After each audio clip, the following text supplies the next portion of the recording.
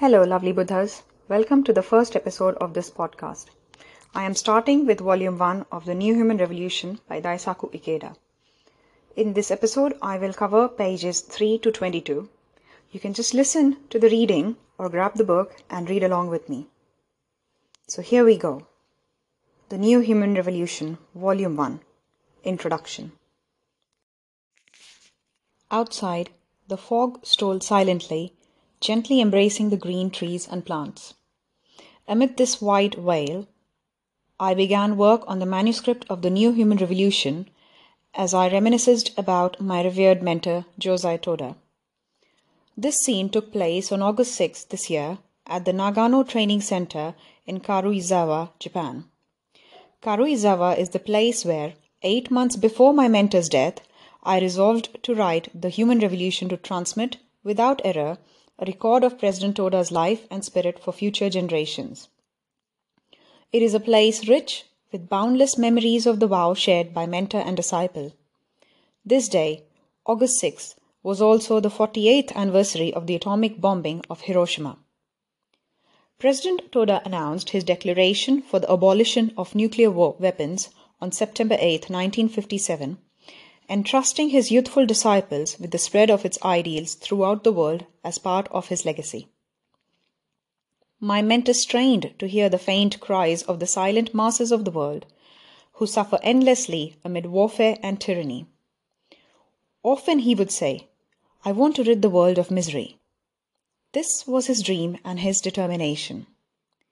Mentor and disciple are inseparable. Because they are so united, I, too, embrace my mentor's heart as I travel the world, opening the way for a great river of peace and happiness.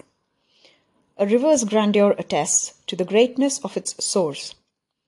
What inspired me to write the New Human Revolution series as a continuation of the Human Revolution was my thought that the extent to which Kosen Rufu has unfolded since my mentor's passing serves as a genuine proof of his greatness. In addition, to transmit my mentor's spirit for eternity, I felt that I must leave a record of the path his disciples, who inherited his legacy, have followed. To do so, however, I could not avoid writing about myself, a fact that caused me great hesitation. Moreover, a mountain of issues and problems must be resolved before lasting peace, based upon global Kosen Rufu, becomes a reality.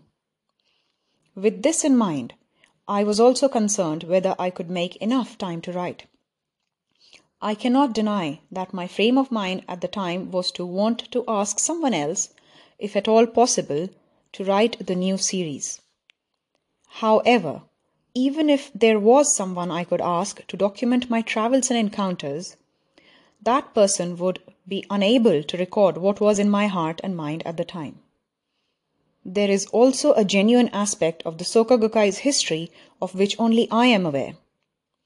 In addition, I have received strong requests from the Seikyo Shimbun to publish the New Human Revolution series. Thus, although I had a number of concerns, I resolved to pick up my pen once again and begin writing. The New Human Revolution opens on October 2, 1960, the day that Shinichi Yamamoto, having succeeded Josei Toda as third president, embarks on a historic journey for peace that will take him to 3 nations: the United States, Canada, and Brazil. The work will go on to portray the Soka Renaissance, the triumph of ordinary people as they illuminate the world with the humanism of Nichiren Daishonin's Buddhism and open a new page in the history of humankind. Mahatma Gandhi proclaimed that the power of the spirit is stronger than any atomic bomb. To transform this century of war into a century of peace, we must cultivate the limitless inherent power of human life. This is the human revolution, and it will be the theme that flows consistently throughout the series. Just as before, I will be giving fictitious names to the characters that appear in the story. At times, several real individuals will be combined into a single character, and at other times, real individuals will be portrayed as multiple characters. For this reason, Each character in the story will not necessarily accord with a single real individual. I hope, therefore, that readers will always view the characters in the narrative as fictional. I expect the New Human Revolution to comprise 30 volumes by the time it is completed. It will certainly be a supreme challenge to finish writing it within my lifetime. Nevertheless, only by fulfilling our mission in this life do we truly live. Goethe, Hugo, and Tolstoy were all still working vigorously in their 80s, continuing to pen their convictions. I am 65 and still young. I have taken writing the New Human Revolution as my life's work. In it, I am determined to continue to record, to the limits of my ability, the diamond-like, genuine path of mentor and disciple, and depict the grand portrait of glory created by the precious children of the Buddha as they have advanced with the dream of worldwide Kosen Rufu, just as Nichiren Daishonin taught. Truth and falsehood, good and evil, winners and losers, all will be rigorously depicted. I cannot help thinking that President Toda is steadfastly watching me. I only ask, from the bottom of my heart, for the warm support of all of you, the readers. Daisaku Ikeda, November 1993. Chapter 1, Sunrise. Nothing is more precious than peace. Nothing brings more happiness. Peace is the most basic starting point for the advancement of humankind. October 2, 1960. Shinichi Yamamoto was 32 years old. With a passionate resolve for peace burning in his heart, he set out on a worldwide journey. Only 5 months had passed since he was inaugurated as the third president of the Soka Gakkai. On this day, Tokyo was blessed with crystal clear skies and fresh autumn air. Members had been converging on Tokyo's Haneda International Airport since early that morning, and by around 9:30, the observation deck was packed with people. They had come to see off their president, Shinichi Yamamoto, on his first visit overseas. At 10:10, a stir ran through the observation deck as the 6 travelers, including Shinichi, emerged from the terminal buildings. Besides Shinichi, the party included Vice General Director Kiyoshi Jujo, Director Yukio Ishikawa, Study Department Chief Chuhei Yamadaira, Youth Division Chief Aisuke Akizuki, and Women's Division Chief Katsu Kiyohara. Before boarding the plane, the travelers lined up, removed the hats they were wearing, and waved them at the crowd. Joyous cheers and applause erupted into the clear sky. The plane, Japan Airlines Flight 800, dubbed Fuji, took off with a thunderous roar at 10:40 a.m. on a direct course for Honolulu, Hawaii. Fuji was Japan's first large-scale passenger jet. It had been commissioned to fly only that August and marked the start of a new era in air travel. Below them, Shinichi could see the ocean of his beloved Omori, the town where he was born and raised. Countless silver waves sparkled in the sunlight, reflecting off the ocean's surface, as if to congratulate Shinichi and bid him bon voyage on his journey. Shinichi quietly placed his hand on his chest. In the inner breast pocket of his coat, he carried a photograph of his mentor, Josei Toda. He would never forget the time that Toda, ill in bed at the head temple just prior to his death, told him he dreamt he had gone to Mexico. Toda had said to him, "They were all waiting. Everyone was waiting. They were all seeking Nichiren Daishonin's Buddhism. I want to go, to travel the world on a journey for Kosen Rufu. Shinichi, the world is your challenge. It is your true stage. It is a vast world." On that day, without speaking, Shinichi had firmly grasped the hand Toda had extended to him from under the covers of his futon. Toda gazed steadily at Shinichi's face and then spoke with all the energy he could muster. "Shinichi, you must live. You must live as long as you can and travel the globe. Toda's eyes glistened brilliantly. Shinichi had engraved these words in his heart as Toda's will for the future. On behalf of his departed mentor, the disciple was now taking his first step towards World Kosenjufu. When he thought of this, Shinichi felt a surge of passionate emotion rise within him. Shinichi had chosen the 2nd day of October as his departure date for this first overseas tour because Toda's passing on April 2, 1958 is commemorated on the 2nd day of each month.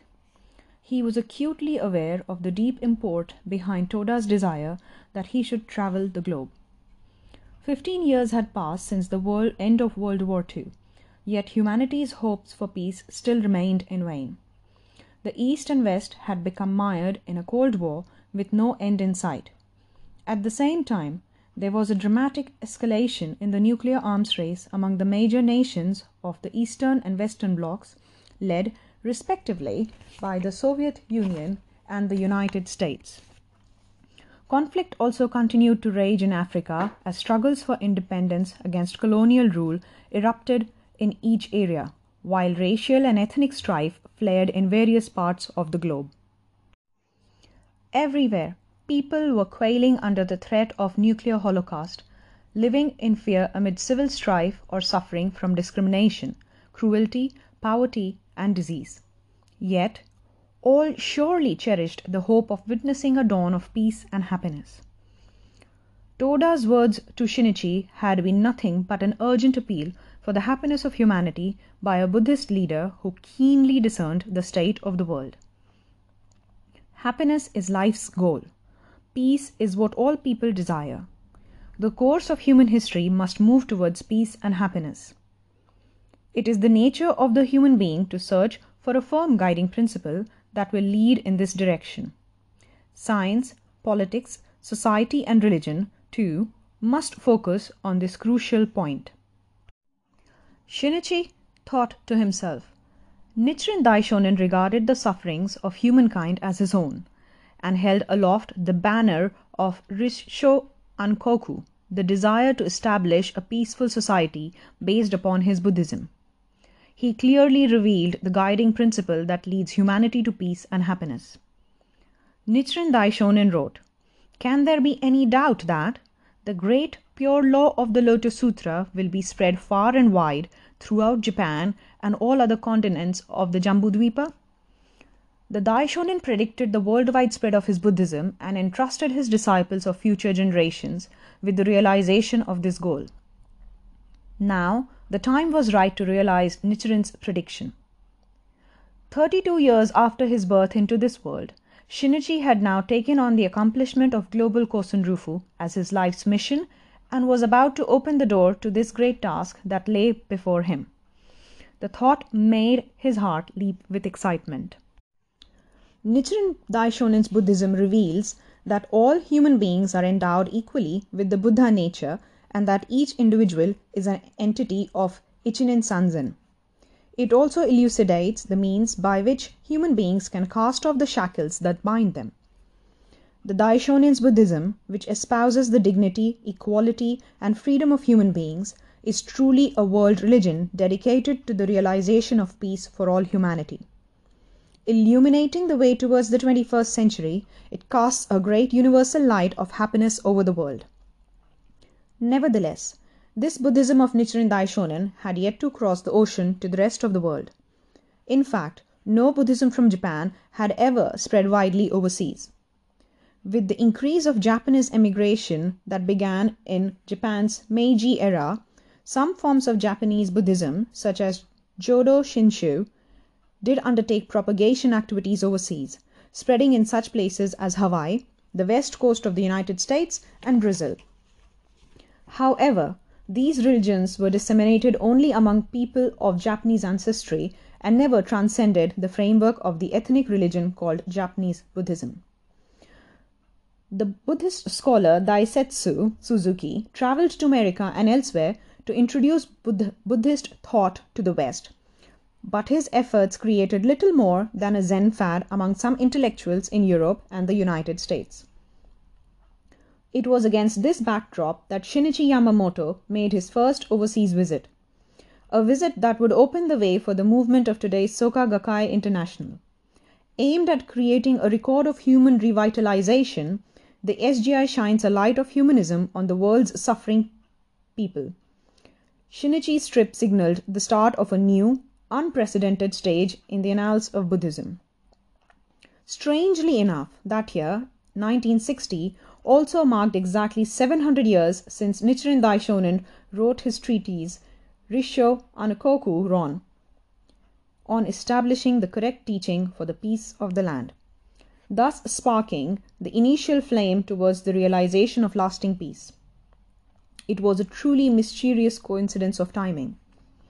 Shinichi's trip would take him to 9 cities in 3 countries, beginning with Honolulu, Hawaii, then moving on to San Francisco, Seattle, Chicago, Toronto in Canada, New York, Washington, D.C., Sao Paulo in Brazil, and finally to Los Angeles. He was scheduled to return to Japan on October 25th. One purpose of the trip was to offer encouragement and guidance in faith to Soka Gakkai members who were beginning to appear in these areas. Another objective was to purchase building materials for the Grand Reception Hall, the Dai Kyakuden, which the Soka Gakkai would build as a donation to the head temple.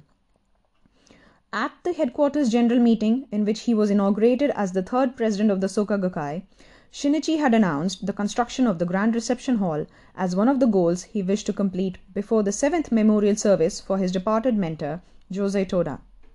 The structure was to be built and furnished with the finest materials from around the world.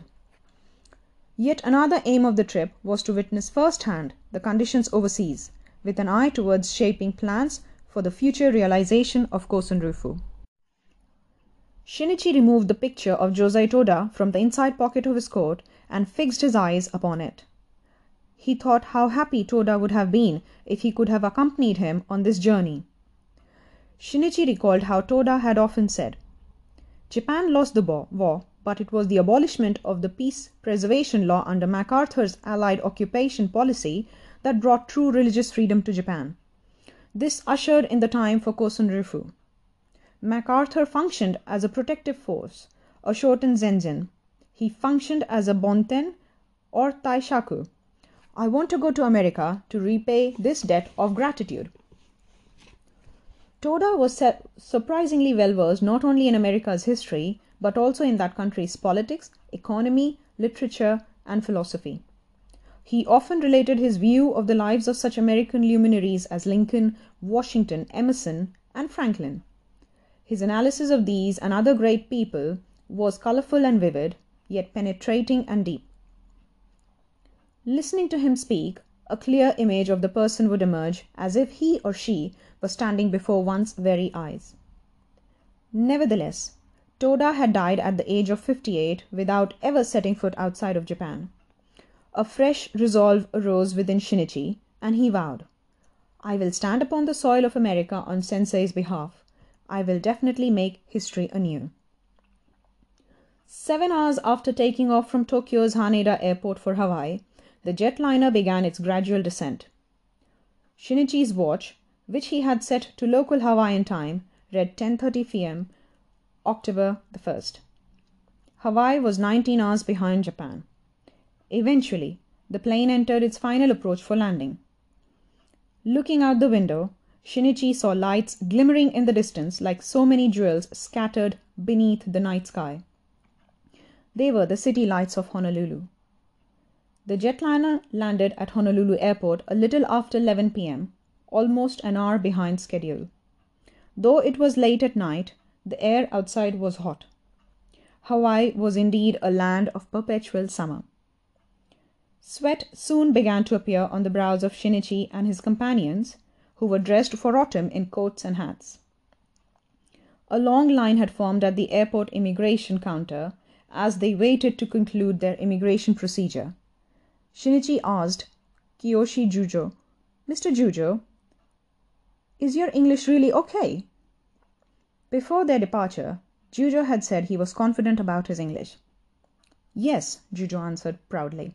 "I have no problem, so long as it's only daily conversation. English was strictly drilled into me while I was in the Naval Academy.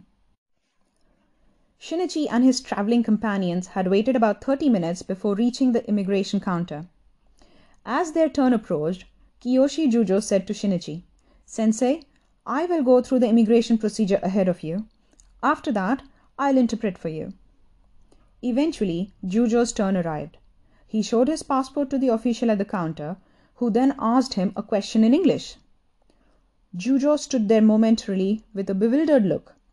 He then said, "Wan su moa puri zu." Once more, please. Jujo repeated the phrase again and again. The official also repeated his question several times, but seemed to conclude that the exchange was going nowhere. He turned up his hands and shook his head in a gesture of futility. A bystander, perhaps a travel agent, who seemed unable to stand by and watch any longer, came over to interpret.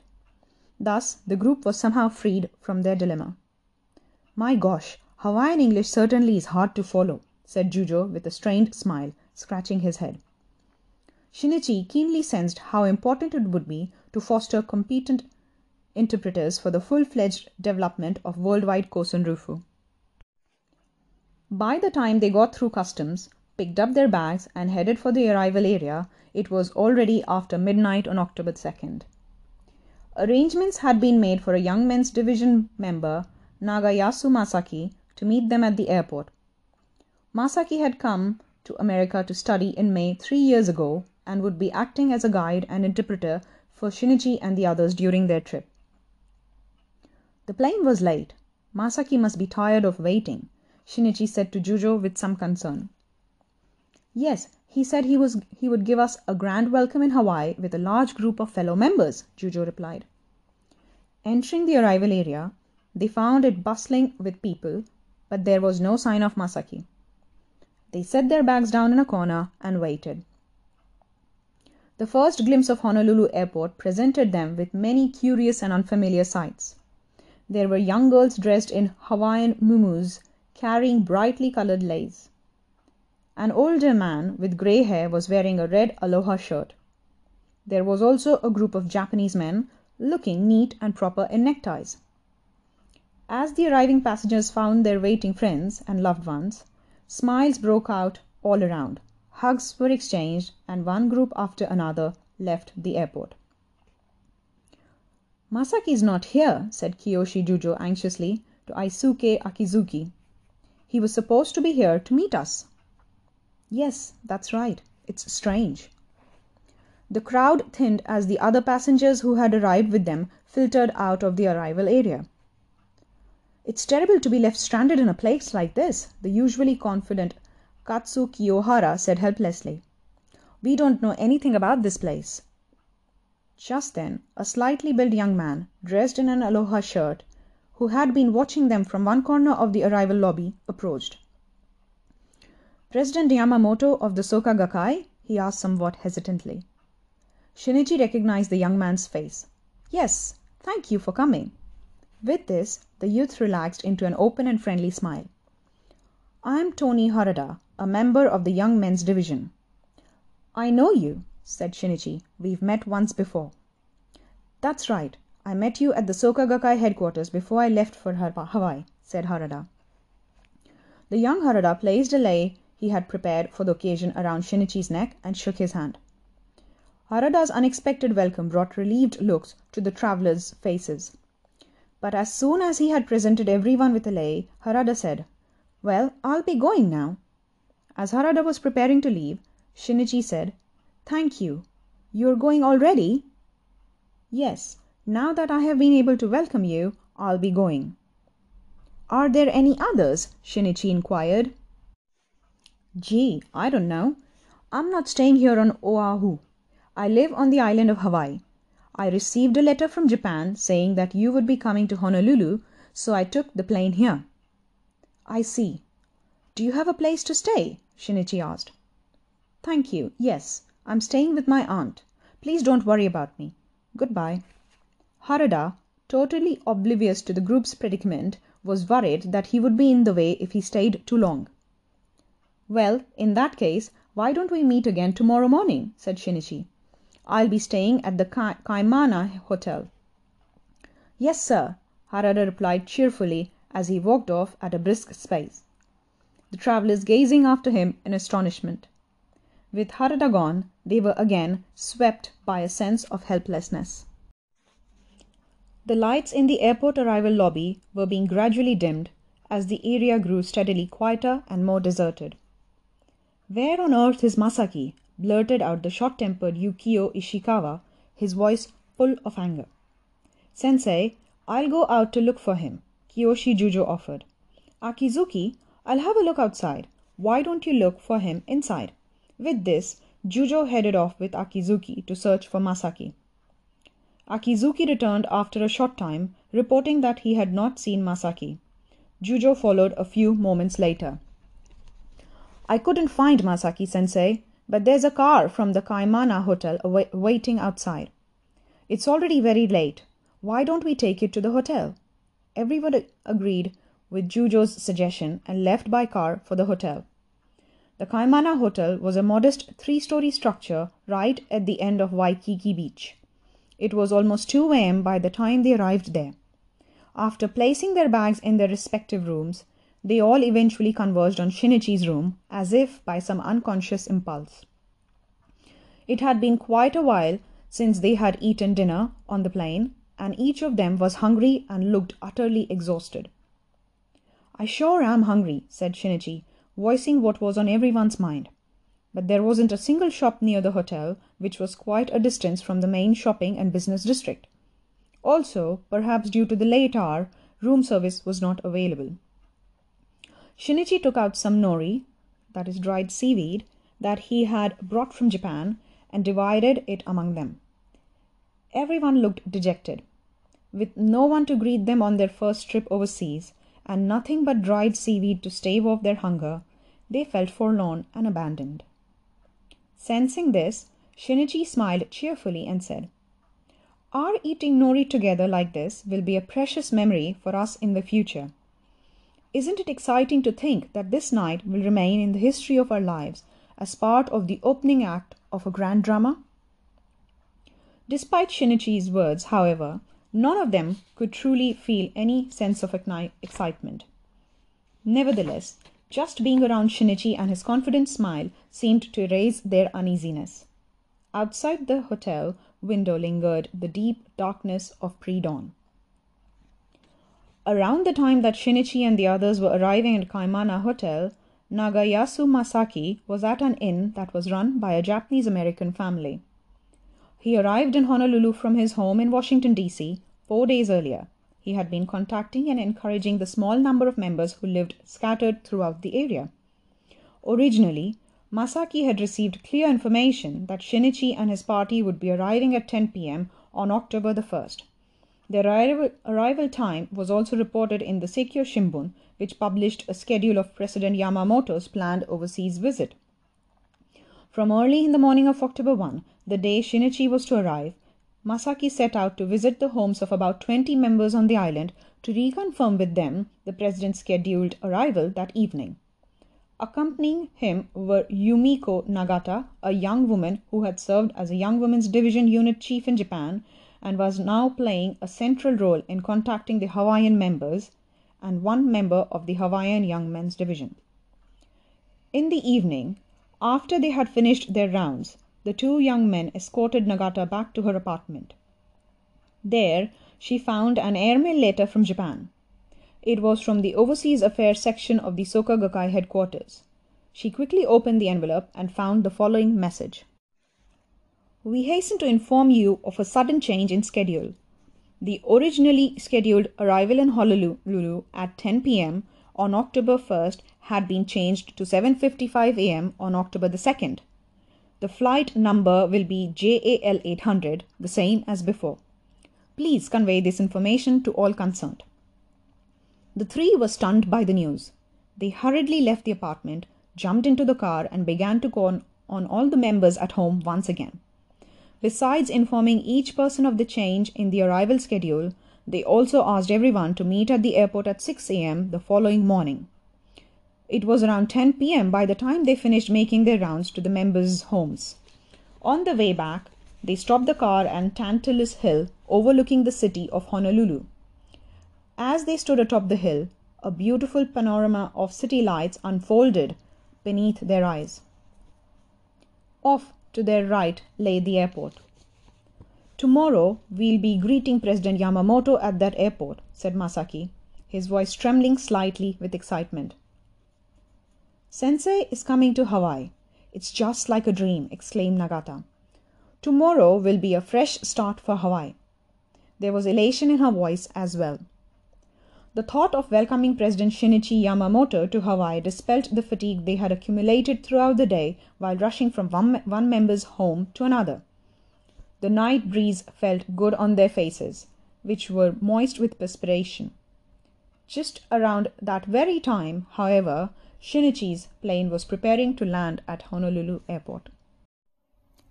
That brings us to the end of this episode. I hope you have an amazing day. Until next time.